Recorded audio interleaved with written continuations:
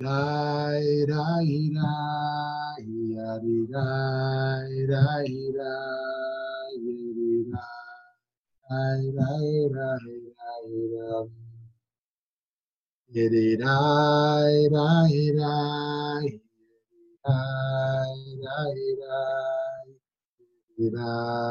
rai, rai, rai, Nai, nai, nai, nini, nai, nai, nai, nini, nai, ai, nai, nai, nai, nai.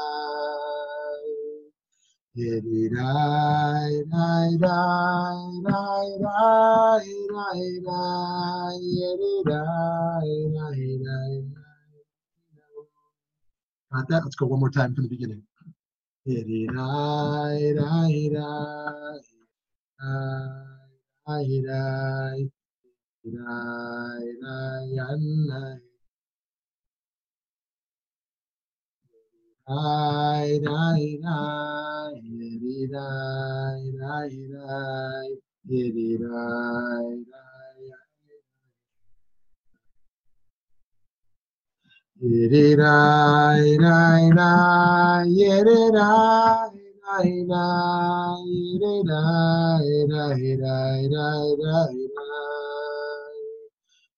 Rai, rai, rai, rai, rai, rai,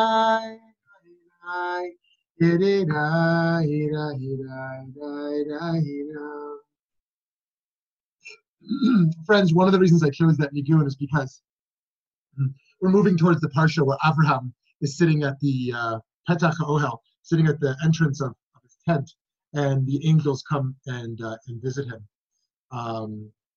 God's messengers with the spirit of healing, and that B'Shem Hashem is based on the idea the angelic forces are all around us. Some of us might understand that mystically.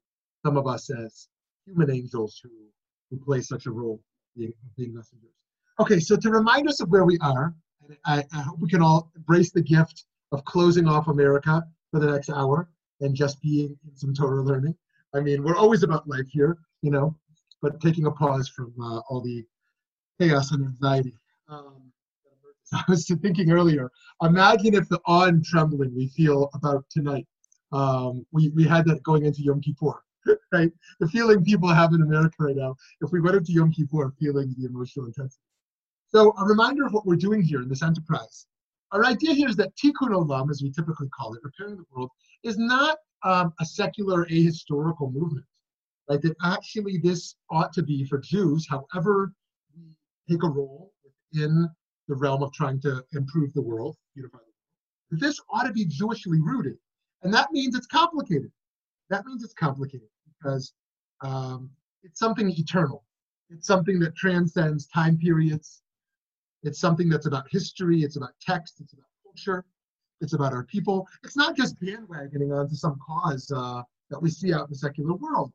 Rather, we ask big questions as Jews. We look at texts and we see how they relate. And one of our premises here is that one of the greatest gifts of the Torah is Shabbat. And that Shabbat is an institution, which is more than just some 25-hour experience, right? But actually, Shabbat is an idea. Shabbat is an idea, however we engage it practically, an idea which informs how we relate to our power to change the world. Right? Because Shabbat, in its most central form, is about rest. It's about rest and reflection in a way that recharges the way we think about our impact. It recharges how we think about our impact. Okay, and so that's why we're taking ideas that are kind of strange, these malachot, and applying them to how we think philosophically and theologically to contemporary moral and spiritual problems. And that seems strange, but we do that because our tradition says God creates the world with 39 malachot. Then the Israelites built the Mishkan after leaving Egypt with these 39 malachot. And then Shabbat becomes the institution based around those 39 principles, those 39 practices of work that get extended. Okay, so here we go. Malacha 18, we continue to explore the theme of preparing to weave. This week we look at Ose Bate Nirim. Ose Bate Nirim, which are parts of the loom and are usually made from wire and are used to keep the warp separate are used to keep the warp threads separate. By raising the warp threads, the weaver enables the woof threads to pass over and under the warp threads. After this malacha of preparing the loom, we will be ready for oreg. Next week is oreg, weaving itself. With regard to practical modern observance, what is this malacha about? According to most scholars, there are not any applications beyond actions which involve a loom. So if you're not looming, then it's not a question. The one exception to this view, however, is the Rambam, Maimonides. For Rambam, this malacha includes basket weaving and making sieves or strainers out of reeds. So this malacha can be seen as calling to mind the production and use of baskets. What does the humble basket mean to us in Jewish tradition? Well, of course, there's the teva, the ark that Noah was commanded to build, which was basket-like and made watertight by being covered inside and outside with pitch. More obviously, and to scale, is the basket that Yocheved weaved to save her son's life. Who's Yocheved? Who's Yocheved? She's Moses' mother, right? Moses' basket was also covered on the outside with pitch, but on the inside it was covered with a substance that had less of a stench. Rashi tells us that was to save the righteous Moses from the obnoxious odor of the pitch. But we see that even though the construction of Noah's basket did not insulate him from the big bad world outside the ark, we are not told in the Torah of any attempt by Noah to try to convince God to save any human beings other than himself and his family. On the other hand, even though Moses was protected from the discomforts of the outside world by means of the inner insulation of his basket, he grew up to have the inherent and supremely human understanding of his obligation to protect a Jewish slave being beaten by an Egyptian taskmaster, to save a person from harm at the hands of another person, and even to defend the entire Israelite nation when God wanted to destroy it. One Musar teacher, Rabbi Chaim Shmulevitz, shares an idea about human strength based upon the story of Moses' basket. He writes, "Our strengths are greater than we realize. A person really has the ability to reach much more than his natural physical strengths. We think we are limited to one level. We can only move this, lift that, only stay away for so long. It appears that this is the explanation our sages give on the sentence, the daughter of Pharaoh stretched her arm and she took the basket that Moses was in. Her arm actually extended many amos, many feet away. It's not intended to be understood that her arm physically got longer and then her arm shrunk back to its original state, because through the gathering of all her energy and her will to save the child, in the merit of that, it was in her ability to achieve even the strength of Adam prior to the sin, even though the basket was far away. There is no measure for the strength of someone when they arm themselves with omets, with fortitude, and gevura, strength. If they do, it's in their hand to reach much more than their natural strength would be." So Chaim Shmulevitz over there is saying, how did the daughter of Pharaoh reach the basket of Moses? It wasn't some miracle that her arm got longer, but rather each of us has a deep potentiality far beyond consciousness, right? And sometimes it takes crises to realize that. Take extreme examples like the Shoah, like the Holocaust, or someone who's going through a personal crisis when one realizes their strength to persevere. But even smaller cases, I think the way this is often shown in kind of a Hollywood sense is kind of the mother who lifts up a car. Like, I had the strength, the physical strength that was in me. But in our own lives, we perhaps see this more within our emotional resilience. And so Chaim Shmulevitz, in the teaching of Musar here, says, actually, we have to exercise our virtues. We have to exercise them. And don't wait for crises to exercise them. Sometimes we're capable of far more than when in the social conformities we would ever imagine we are capable of. And so that's something thinking about. Like, what does it take to go out of our comfort zone for our virtues to kind of shine? What does it mean to kind of rebuild this sense of potentiality? And okay, there's more to there's a lot more to say over there. But I think part of it is actually us acknowledging each other. I shared on social media yesterday, only because it connected to something else, that for the first time in literally years, I broke down crying yesterday. And what stimulated it was an email from my daughter's teacher saying that that the class stood up for her and clapped for her based on her getting her performance on this math test. And my daughter has I'm only saying this in this group here, has, a lower sense of self-esteem and is kind of very modest and wouldn't put herself out there. And the thought of her surprised look standing in front of this class that's kind of clapping for her in her hard work when she feels that she's way below everyone else was just it was an incredible, powerful moment for me.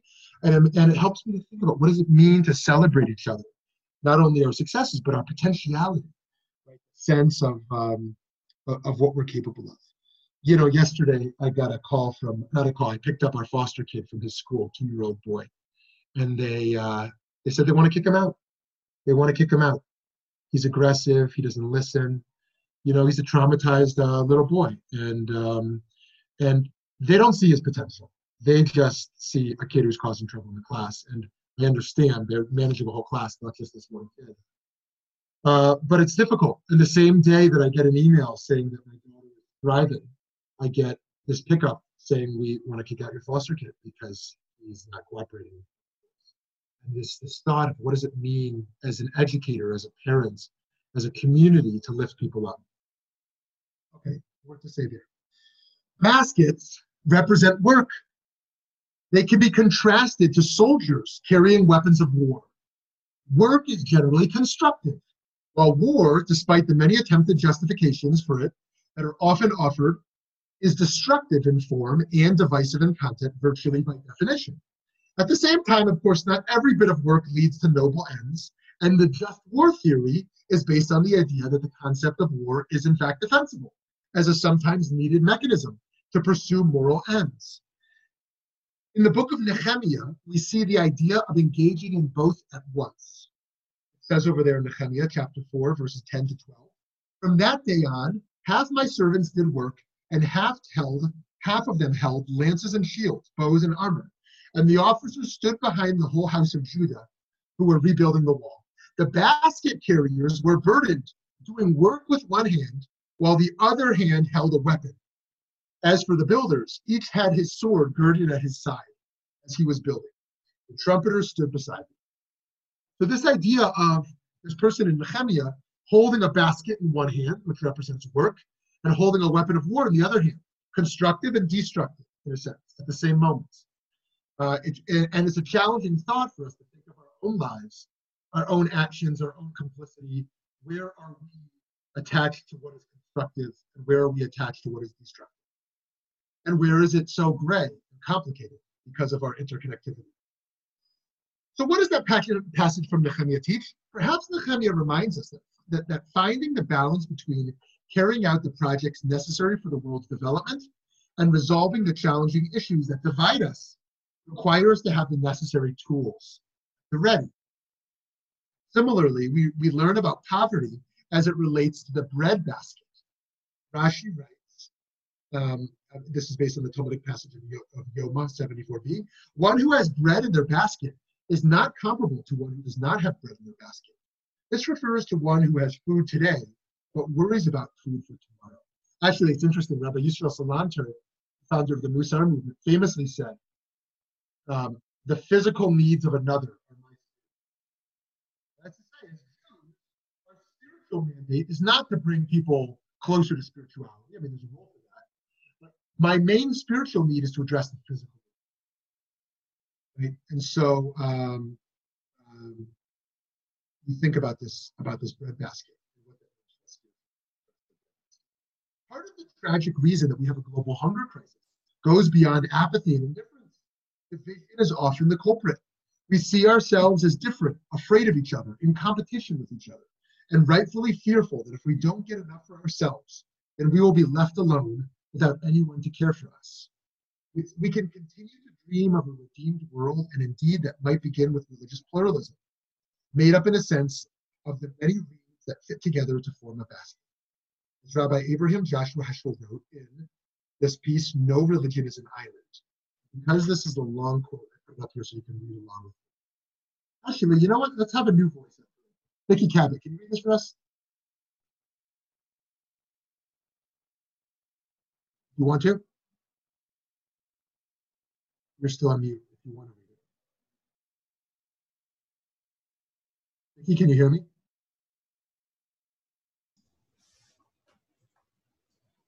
Did you want me to read? Yeah, do you want to read that for us? Okay. Is it really our desire to build a monolithic society? One party, one view, one leader, and no opposition? Is religious uniformity desirable or even possible? Has it really proved to be a blessing for our country when all its citizens belonged to one denomination? Or has any denomination attained a spiritual climax when it had the adherence of the entire population? Does not the task of preparing the kingdom of God require a diversity of talents, a variety of rituals, soul-searching, as well as opposition? Do you want me to keep going? Oh, yeah, please, if you read the whole thing, if you don't mind. I'm sorry? Yeah, if you don't mind reading the whole thing. Perhaps it is the will of God that in this eon there should be diversity in our forms of devotion and commitment to Him. In this eon of diversity of religions is the will of God. In the story of the building of the Tower of Babel, we read, the Lord said, they are one people, and they have all one language, and this is what they begin to do. These words are interpreted by an ancient rabbi to mean, what has caused them to rebel against me? The fact that they are one people, and they have all one language. For from the rising of the sun to its setting, my name is great among the nations, and in every place incense is offered to my name, and a pure offering. For my name is great among the nations, says the Lord of hosts. The statement refers undoubtedly to the contemporaries of the prophet. But who were these worshippers of one God? At the time of Malachi, there was hardly a large number of proselytes, yet the statement declares, all those who worship their gods do not know it, but they are really worshiping me. Okay, amazing, thank you. So here Heschel is laying out, thank you, Vicky, laying out part of his theology of pluralism here. And the idea that emerges so clearly from Migdal Bavel, the Tower of Babel, of how dangerous and destructive it would be to have uniformity, right? That if there are people who think like this, if only every Jew was Orthodox, if only every Jew was Reformed, if everyone just had the same political worldview, right? As if that would be constructive for us all to think similarly, to think alike. Now, there are areas of life, I'm sure we can imagine, that we'd all want to be on the same page, like the idea that we should live compassionately, the idea that we should take care of one another, and yet how broad principles of justice and compassion get applied, how our spiritual perspectives or religious ideals get applied is quite complicated. And so here we see, once again, this idea of the power of diversity and how crucial that is for us. And so there is one great tapestry of human life, one big red bread basket. And we need that full perspective to be actualized. As we recite on the annual night when we celebrate liberation, quote, let all who are hungry come and eat. Freedom means all can eat. Freedom means all can feel satisfied. Freedom means that everyone can keep their dignity intact. It means we can reimagine the breadbasket. It means that today we prepare ourselves to weave our individual and collective lives so that they are ready for the Messianic day when all can spend their time meeting their spiritual needs because their physical needs. Today we tend to view problems as concrete and physical, but every spiritual tradition embraces, to one degree or another, a philosophy of idealism. It's called idealism. It doesn't mean ideals, right? Here's what it means. Idealism suggests that fundamental reality is spiritual, not physical or material. So are you familiar with this idea? Consciousness is central. There is a deeper reality beyond the physical senses. We can distinguish between matter and spirit. There's an absolute reality, and one is in bliss in Eastern thought if one can tap into it. For Hegel, this is the absolute spirit where everything is a part of the infinite and nothing is or can be beyond. This doesn't have to be an embrace of dualism, mind versus matter, physical versus spiritual, but can follow an approach of monism, where there is one ultimate reality. Ethically, this moves us toward an understanding that nothing is ultimately mine. I am, after all, just part of the whole. The individual self is illusory. There's just one breadbasket, not mine and yours. In Chassidut, this concept is called bittul hayesh, nullification of self. So it's an interesting thing to think about for yourself. Do you believe that reality is fundamentally concrete, physical? Or do you believe the deepest level of truth and reality follows the philosophical path of idealism? That true reality is in the realm of human consciousness, in the realm of divine consciousness, is in the realm of the spirit rather than in the concrete. This feels like one of the big 5 ideological conclusions to have clarity on in terms of a worldview. What is true reality as we know it? Within this commitment of interconnectivity and compassionate interdependence, we can still maintain our freedom. How do we have freedom if there's only one collective? Jean-Paul Sartre writes in Being and Nothingness that one is, quote unquote, in bad faith when one denies one's own radical freedom and assumes determinism. He is protesting against a withdrawal of selfhood. But we can maintain a commitment to both radical existentialism by deeply examining and experiencing our existence, while also looking at a meta-existentialism at the collective level, one that is harmoniously made up of many parts with a meta-consciousness. In this way, we are paradoxically completely separate and free, while also completely one and interwoven. Okay, so on Shabbat, we seek menuchat Shabbat, deep rest. That is to be found not through mindlessness, but rather in mindfulness, where we are hyper-aware of what we're thinking, of what we're saying, and in doing it in a way that gives us rest by helping us to regain freedom and to expand consciousness. The Zohar refers to Shabbat as, quote unquote, the day of the soul, the day of Torah. This is the day when we prepare to weave a new basket for a redeemed world. Each of us, alone and together, must prepare the loom. The book of Isaiah says, the sun will no longer be for you the light of the day, and the shine of the moon will not illuminate for you. God will be an eternal light. The Midrash explains here that this will be the light that was concealed from the 6 days of creation, that will enable one to see from one end of the world to the other. Indeed, it appears as though we are weaving separately. But in the spiritual light, you will see how all of our different projects will come together. When the first sin took place in the Garden of Eden, the garments that Adam and Eve, Adam and Chava wore, turned from or, spelled with an aleph, to or, leather, spelled with an ayin. To say that again, or meaning light, spelled with an aleph, to or, leather, spelled with an ayin. They had flesh of light that changed into clothing after the sin, after realizing they were naked. And the Shlach HaKadosh, Rabbi Yeshaya Halevi Horowitz of the early 16th century, writes that while we still serve God with leather, our actions in that regard will someday be changed to garments of light. And so here I offer the blessing as we conclude this malacha, that our physical realities be transformed to spiritual realities. Perhaps if we hold the philosophy of idealism, in fact, the physical realities themselves.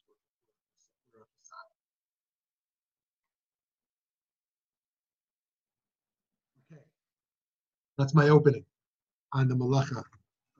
Osei Bate Mirim, which I guarantee was not a part of anyone's Sunday school education. Preparing the loom. Or if it somehow was that we prepare the loom for weaving, that it was somehow relevant to our moral and spiritual worldview. So let me pause here. Questions, thoughts, agreements, disagreements. Jump off to another point that is interesting you today. Floor is open. What is the meaning of the word oseh? Oseh means to do or to make, right? Like we say, oseh shalom. Oseh shalom b'mromav. So it is, and in Kabbalah, it's one of the 4 realms. It represents the realm of action, right? Asiyah, it's called in Kabbalah. The realm of Asiyah. There's the realm of doing. There's the realm of thinking. There's the realm of being. There's emanation even beyond from that place. Asiyah is the way we impact the world primarily through action. Of course, there's many ways to impact the world. This is what we're exploring here, through our being, through our thoughts, through our spirituality, through direct action, right? Through what we do and what we don't do. I'll tell you something interesting that happened 2 days ago. A family member of Elie Wiesel, I was talking with, a very close family member. I won't say who, because they didn't say I could quote them. But a family member, I mean, they'd be fine with the idea, but I just don't want to share their name and maintain that privacy, said, everyone quotes my father saying that silence aids only the oppressor. And he said, I agree with that. And he felt strongly about that. You can't remain silent. You can't remain neutral. Neutrality and silence only aids the oppressor. You got to take stands when there's injustice. But he said, my father was also a master of silence. He was also a master of silence when he knew which times not to engage or not to speak up. And that part doesn't get quoted, right? This idea that indeed, morally, we have to take stands. There's certain moral battles you simply can't sit out. There's too much at stake for people. But there's other things, tensions that exist, where silence is not only permitted, but perhaps commendable. So anyways, the realm of Asiya is the realm of doing, which is what Oseh is about. So Oseh Bate Mirik, setting of these two heddles, preparing to leave. Okay, someone else.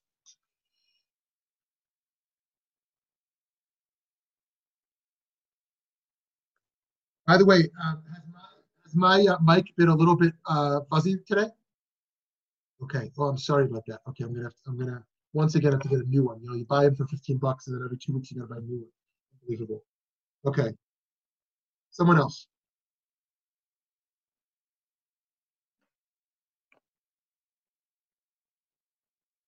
Oh, good. I see Steve over here. What does the word redemption mean? Redeem for what? And once we are redeemed, what's next? I love that. Okay. This idea of redemption. What is redemption? Well, there's really two different approaches used for this idea of pidyon. Pidyon. Let me give two cases where we most commonly use the Hebrew word pidyon. The pidyon haben, the firstborn son of a Cohen. There's a process of pidyon haben to redeem him from having to go into the service. He is redeemed, and so that doesn't mean anything kind of eschatological. Eschatological is that big fancy word that means kind of like a messianic or a new era, a new redemptive era, but rather merely one is kind of relieved. They are, you are redeemed of your duty, you're relieved of your duty, you're given a pass. Or another case of pidyon is pidyon shvuyim. Remember pidyon shvuyim? The case that was talked about most commonly was with Gilad Shalit, who hopefully he's married now. I saw a year ago he was engaged, which was exciting, but hopefully now he's married. So the idea of redeeming captives, and this is a great moral debate throughout Jewish history, that when a Jew is held captive by bandits, how much should we spend to save them? And there's a lot to say there, but that's pidyon shvuyim, the mitzvah to redeem the captive. Unfortunately, some have misapplied this to the American judicial system. What's the guy's name who was released a few years ago? Who was in there for decades? The famous guy, the spy. Somebody help me out. Pollard, Jonathan Pollard. People talked about pidyon shvuyim with Jonathan Pollard. The Chabad community talked about pidyon shvuyim when it came to Rabushkin. That these are people held captive. That being held captive meant like a group of evil bandits, or, the Russian Tsar, or the Roman Empire. It didn't mean someone was found guilty in the American court of law and was, put into prison. It doesn't mean there's not mishandlings of justice in the American system, of course. But anyways, there's more to say there. But okay, so that's the first idea of redeem. In the broader sense, when we talk about redemption, we're talking about uh, two sets of conflicting visions. Let's start first with the mystic versus the rationalist. The mystic says redemption means nature itself will be fundamentally different. The rationalists think nature will remain the same, human nature the same, laws of nature the same, fundamentally the same. The mystics go so far to say that the mitzvot will be nullified. The mitzvot are connected to nature as we know it. We're going to have a whole new reality, a whole new Torah, a whole new human nature. That's one set of debates. The other set of debates that emerge around redemption is whether the human enterprise as we know it will continue in any meaningful fashion. Is this kind of an end of days, or can there be this state of redemption in which we begin to be actualized? And so, what does it mean for redemption in our time? To think about redemption, and I'm curious to hear thoughts here. I think the main idea is again emerges in conflict. Is this a Judeo-centric vision? Right? Many who talk about redemption are talking about Jews are safe from anti-Semitism, Jews have sovereignty, Jews will be a light unto the nations. It's a Judeo-centric model. That is most certainly one authentic strand of Jewish thought.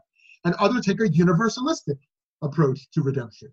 The notion that we will end hunger, we will end poverty, we will end war. Think about Isaiah, the famous idea that's on the wall of the United Nations, right over there, the Isaiah wall. Nation shall not lift up sword against nation, right? And that the lion will lay down with the lamb. And so the Isaiah vision of universalism is quite different than other visions that are focused on a third temple, focused on all Jews leaving the diaspora, focused on a sovereignty. And then there's the idea of tasting redemption in our time. Here, this is relevant to Shabbat. We talk about Shabbat as Me'ein Olam Haba. Shabbat is a taste of the eternal redemption, right? Shabbat is 1/60th of what redemption will look like. And so we live in an unredeemed world. In fact, to work to improve the world, we have to embrace the brokenness of the world. And yet the Shabbat experience is about focusing, rather than focusing on the brokenness that we do all week, we focus on the whole parts.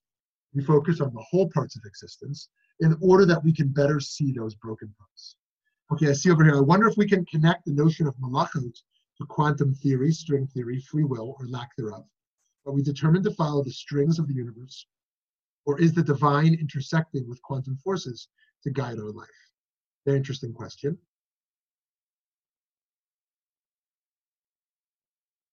Yeah, very interesting question. I think there's really not much more to add there about this issue of determinism versus free will in scientific terms. It's a good plug for our year of study coming up and what we can learn. And I think relevant here as well is the idea that humans are heavily determined. Humans are heavily determined. And yet the idea of Shabbat representing freedom. Shabbat as a subversive force in relationship to that, in relationship to that momentum. Okay, someone else here, please.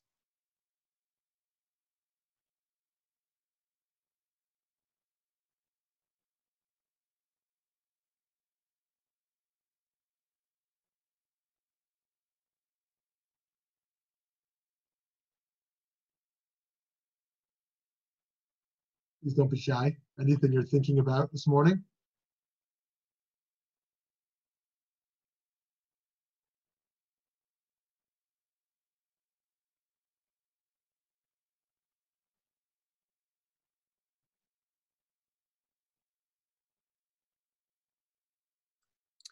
You mentioned that Moses was in a basket and Noah's Ark was a basket.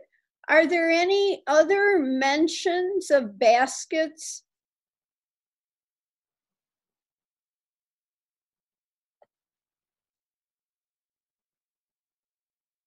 Yeah. Now that you asked that question, I appreciate so much. I'm now reflecting on something that emerges in the Tanakh, which I hadn't thought of in this preparation, if you have the luxury of giving me a moment.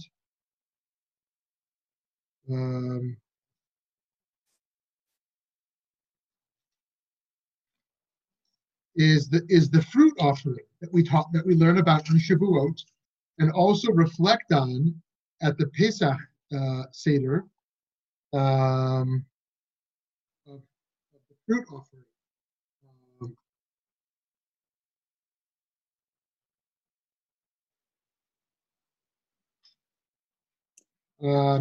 There are other cases as well, but I think this one is particularly worth looking at closely. Sorry for the delay. Here we go.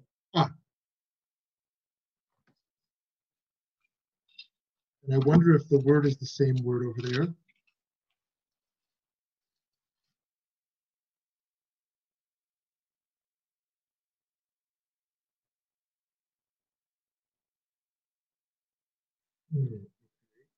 Doesn't emerge there. Let me check one other part.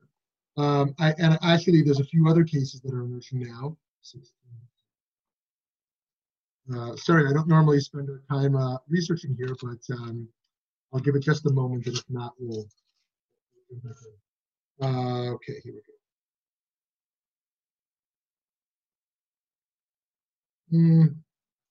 Okay, I'm gonna have to circle back. Let me check one more spot.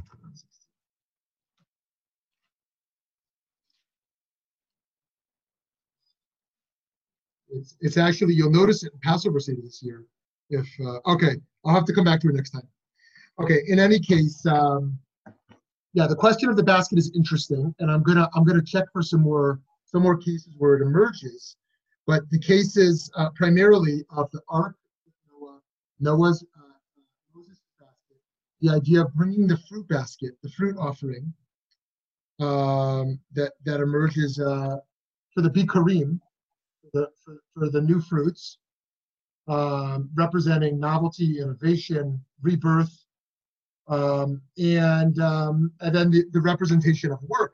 You know, one of my main memories of the global South, in working in villages in the global South, many different countries, different villages, was women with baskets on their heads. The women would constantly have baskets on their head, babies on their backs, baskets on their head. I mean, I really don't know how. And in all these villages, one common thing is that, I mean, it was a real problem. I mean, this, you know, I don't want to over stereotype here, but the men were like drunk under trees in these villages, just kind of sitting around. Highly patriarchal society, and the women in these villages. Now, some men, of course, had gone to the city, but the men who were still there, they were women-led villages, and the women had babies tied on their backs. They'd wear long dresses because they would just pee standing up. They would just kind of squat down in the field while they would. There's no bathrooms. There's no sanitary. There's no water to wash their hands. There's no bathrooms to go to the bathroom. They would just work in the field, go to the bathroom there. They would be able to spin the baby around so they could nurse the baby, and then spin the baby back to their back, and the baby would be on them all day. And they'd be in the field, and then they would have these bucket type things that they would fill up with water from the well and carry that. And then they would have these baskets where they would carry the produce and other things as well. So I can't talk about baskets without thinking of these women. I bought a piece of art over there that reminds me of that experience. Thinking about the nature of that labor in particular. So anyways, thank you. Yeah, Eileen, go ahead. And what is the symbolism behind the basket? Oh, you're saying in Torah or in the global South? Oh, in Torah. Oh, okay. Yeah, so I think here the basket is redemptive, going back to the interconnection with redemption. That this basket is it represents Moses' salvation. It represents Noah and his family and the animal salvation. The basket is a place of safekeeping. Let me check one thing real quick to remind us of this Moses, this early bit here. Okay, here we go. It's in chapter 2 of Exodus, verse 3. And it's worth reminding us that the language there is Teva, right? Noah's Ark is called Teva, and Moshe's basket is Teva. It's Tevat Gomer. And so it's the exact same language intentionally that he's put over there. And his sister Miriam watches. His sister stationed herself at a distance to know what would be done with him. She wants to make sure he ends up somewhere safe. And some actually think of this as building off the Noah story, because in that story, everyone else dies. And God says, never again will I destroy the world through a flood, right? And now Moses is being redeemed again in the basket, and others are being killed. But of course, he's fleeing the persecution of firstborns. That's why he's being saved there. Firstborn Israelites, firstborn male Israelites. And it's brought back to that experience. And in this case, she's watching over him and his salvation. So the basket represents this type of redemption.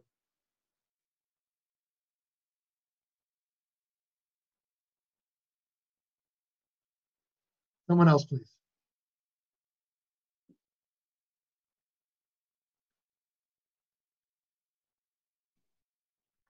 Vicky put one in the comments. Okay, great. I think I'm asking you to really go a little bit deeper there and explain more what the connections are that you're making. Great. Excellent.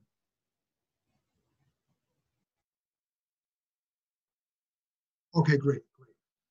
Okay, so and this is something I'd love to hear from others as well, because this is quite profound, and I think it shapes fundamentally one of the top 3 questions of our worldview in the world, right? What is our relationship to oneness and separateness? Oneness and separateness. And how is that related to redemption?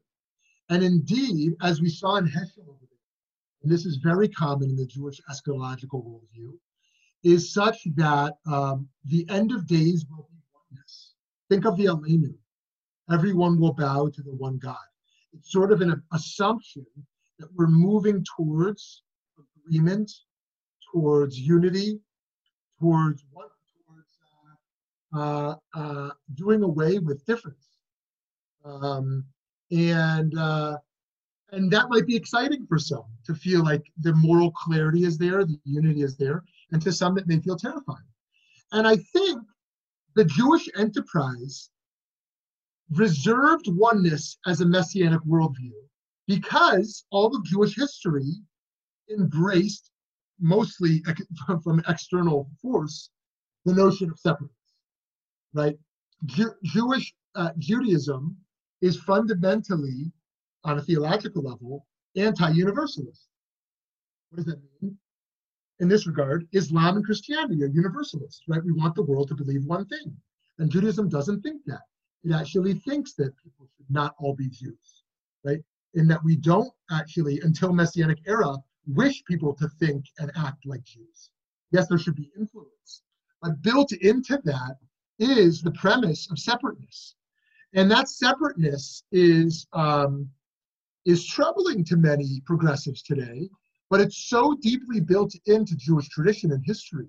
The idea of Jews marrying Jews, the idea of Jewish distinctness, the idea of Jewish law having exclusive notions to it, differences of gender, differences of class. By class here I mean the priestly class, the Levite class, the Israel class, the notion of tribes, that Jews are broken up into tribes, right? The idea from the start around difference is so pronounced.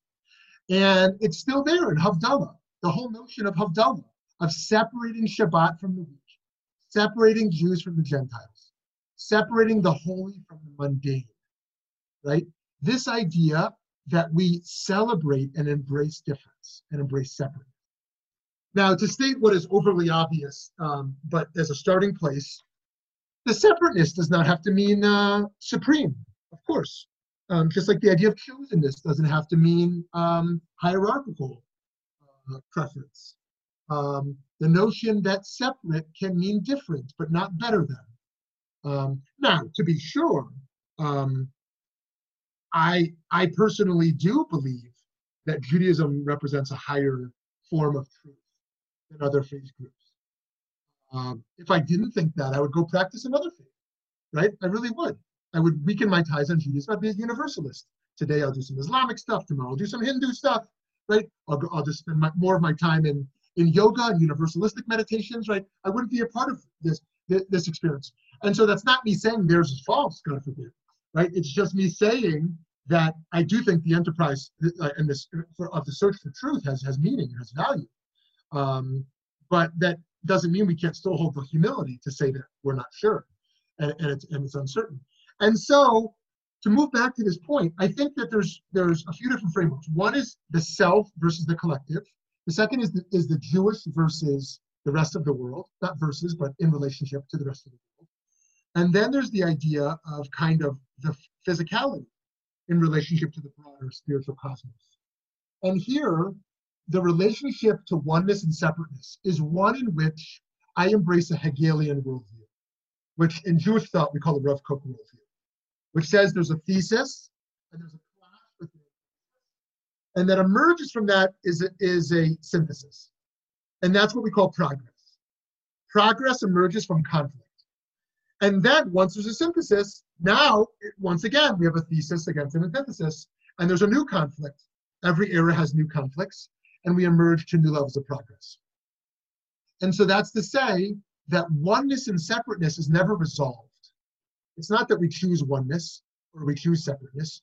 They are paradoxically in conflict and held together.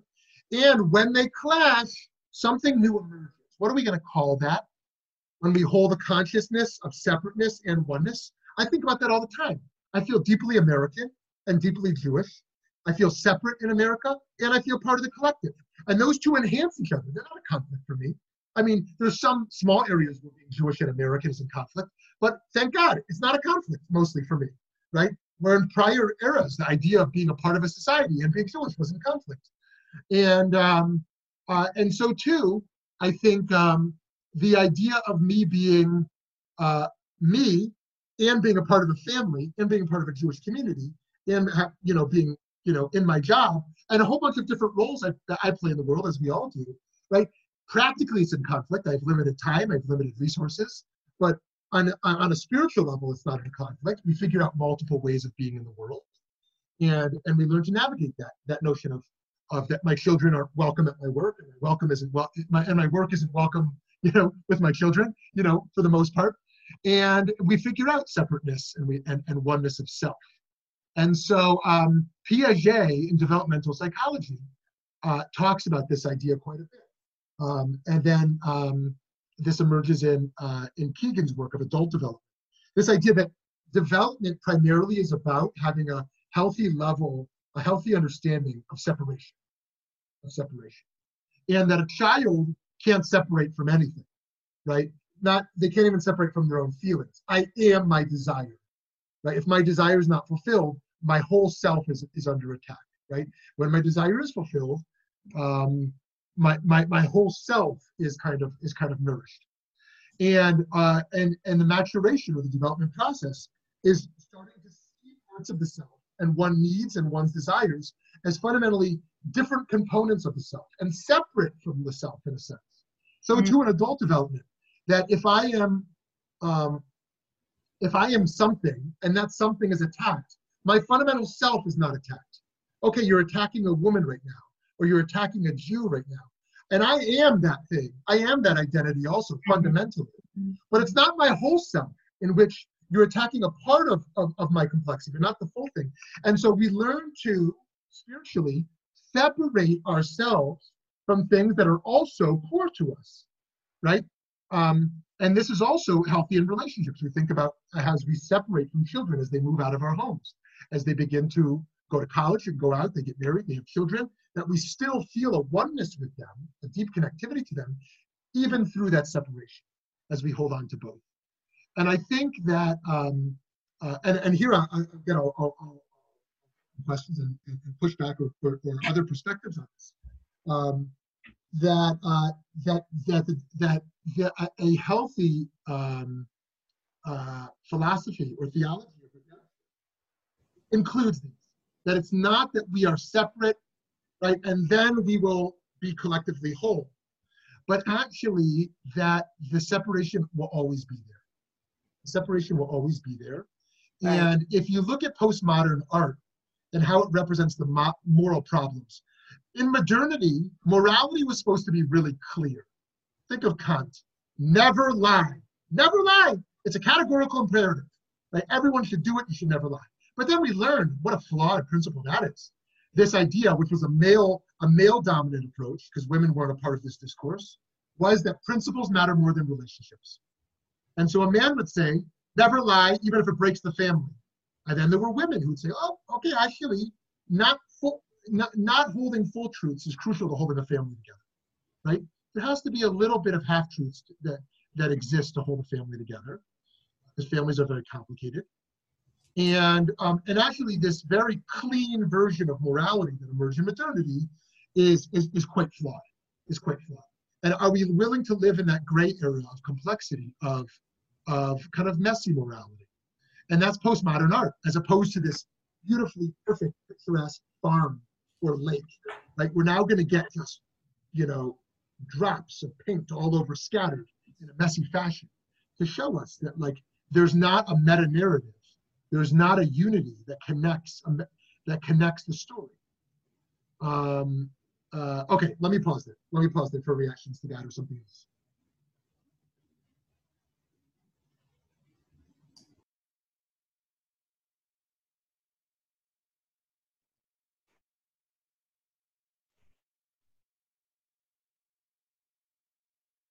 I had an interesting thought. If you have a second. Please, yeah. It's so interesting that I feel like Judaism is so subversive in a lot of ways. And as we were talking through this discussion today, I thought about the term basket case. And I feel like when you say basket case, it's a very negative connotation. It means someone who can't adjust, someone who is kind of an outcast.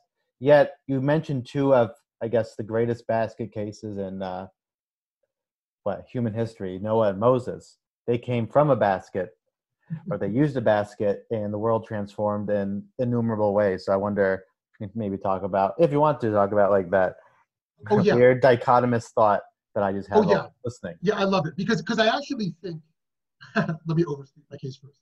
I think to be a Jew means to be crazy. You got to be a little crazy, because, and part of our assimilation is when Jews aren't crazy. When Jews are profoundly normal, so to speak. I don't know what normal means, but people use that word loosely. That when Jews are normal, we just fit in really easily, right?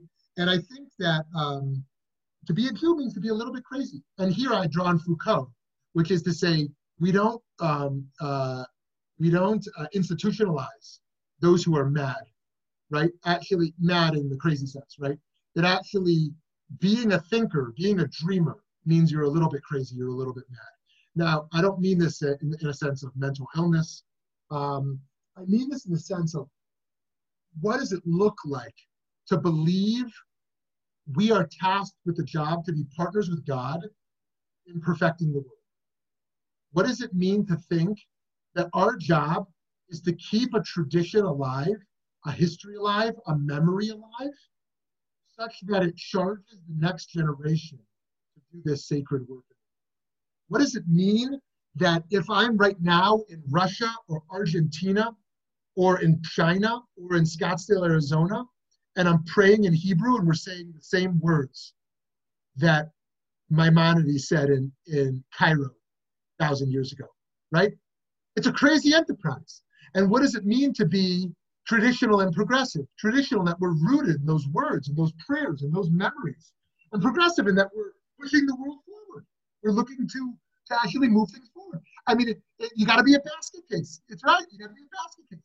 And the basket is a transformative. We talk about the basket as redemptive, but the basket is also a holding space for our craziness, right? It's a safe space to hold us in the storm of the sea, right?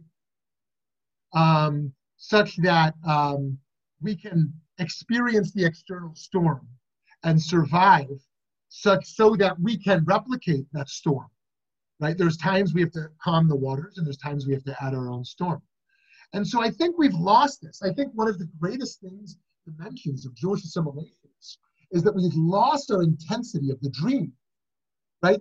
For Zionists, the Zionist dream was achieved. We have the land, we have sovereignty. What's the dream anymore? What's the Zionist dream now? What, that more Jews come home? That there's normalization with more countries? That there's peace with the Palestinians? I mean, what is the Zionist dream now? Right? This dream of 2,000 years was achieved. Okay, check the box. Right? The American Jewish dream of acceptance was achieved. Check the box. Okay, so what's the Jewish dream now? Right? Is it hunger in the global South? Is it more military might in Israel? Right? Is it more Jewish schools opened in America? Right? It's a question. It's a question we should be grappling with. Our children are no longer dreamers. That's why they assimilate. Judaism just says what everyone else says. Okay, be a good person. Okay, enjoy holidays. Okay, come home to your family. Okay, be a part of society, right? But does it shake them? Does Judaism shake them, right? In a way where they feel radically compelled to be for that subversive force in society? That our job is to swim against stream, or do you just swim with stream? Do you just got to try to make as much money as you can on Wall Street and then go buy a fourth house? I'm not critiquing that. There's people who want to just, make a lot of money and have a good time. It's okay. But if we're a Jew, there's got to be more to it than that, right? To be a Jew, that's the scary part. We point the things that we point to as a success. It's worth challenging. Are they successes? We say, the Jews on Wall Street, the Jews in Hollywood, the Jews in the Senate, right? The Jewish scientists that are innovators. These are great things. These are great things that Jews have had such accomplishments. But are those things primarily what we would point to as Jewish success, that we made it within the infrastructures of American success? Or is Jewish success predominantly not about acceptance within what is acclaimed and prestigious in American society, but in some ways precisely the opposite? Those who are swimming against the stream of how we define success in America today, right? This would be a radically different way of thinking about Jewish education and what we're doing. And so this basket case, I think, to go back to myself, why did I cry for my daughter yesterday? Because she was accepted. I cried because they clapped for her, because she felt validated, she felt loved. Now that's a human experience, but I'm suggesting the Jewish experience is something in some ways profoundly different. It's being a little bit less comfortable, a little bit more agitated, right? You can't sleep at night. I couldn't sleep last night. Maybe you're like me, you're a little on edge today. I was up all night thinking about the state of the world. But this is the challenge that one of our children's books that we read our kids from PJ Library is about Moses in the basket, and it shows how Moshe is sleeping in the basket. He didn't wake up in the basket. He slept the whole time, right? As he's traveling down. And the Baal Shem Tov says that he viewed his role as waking up Klal Yisrael. That the Jewish people were asleep. The Jewish people were asleep, and Hasidut said, "Wake up! It's about the internal life. It's about the internal life." So, friends, I want to end on this point today. What would it look like to wake up the Jewish people today? I'm suggesting we're asleep.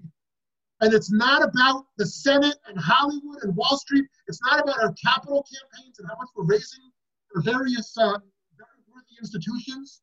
Right? It's not about the number of Jews who are affiliated or not affiliated. It's not about the number of Jews who vote this way or that way. It is about reviving a dream, a subversive dream, where we swim up against stream to imagine a better world, a redeemed world that is rooted in our history and in our memory and in our sources, but is pushing the world forward. I pray for our country today. I pray for peace for you all and for all of us. We should move forward, however we move forward, to a state of shalom. Have a wonderful day. God bless.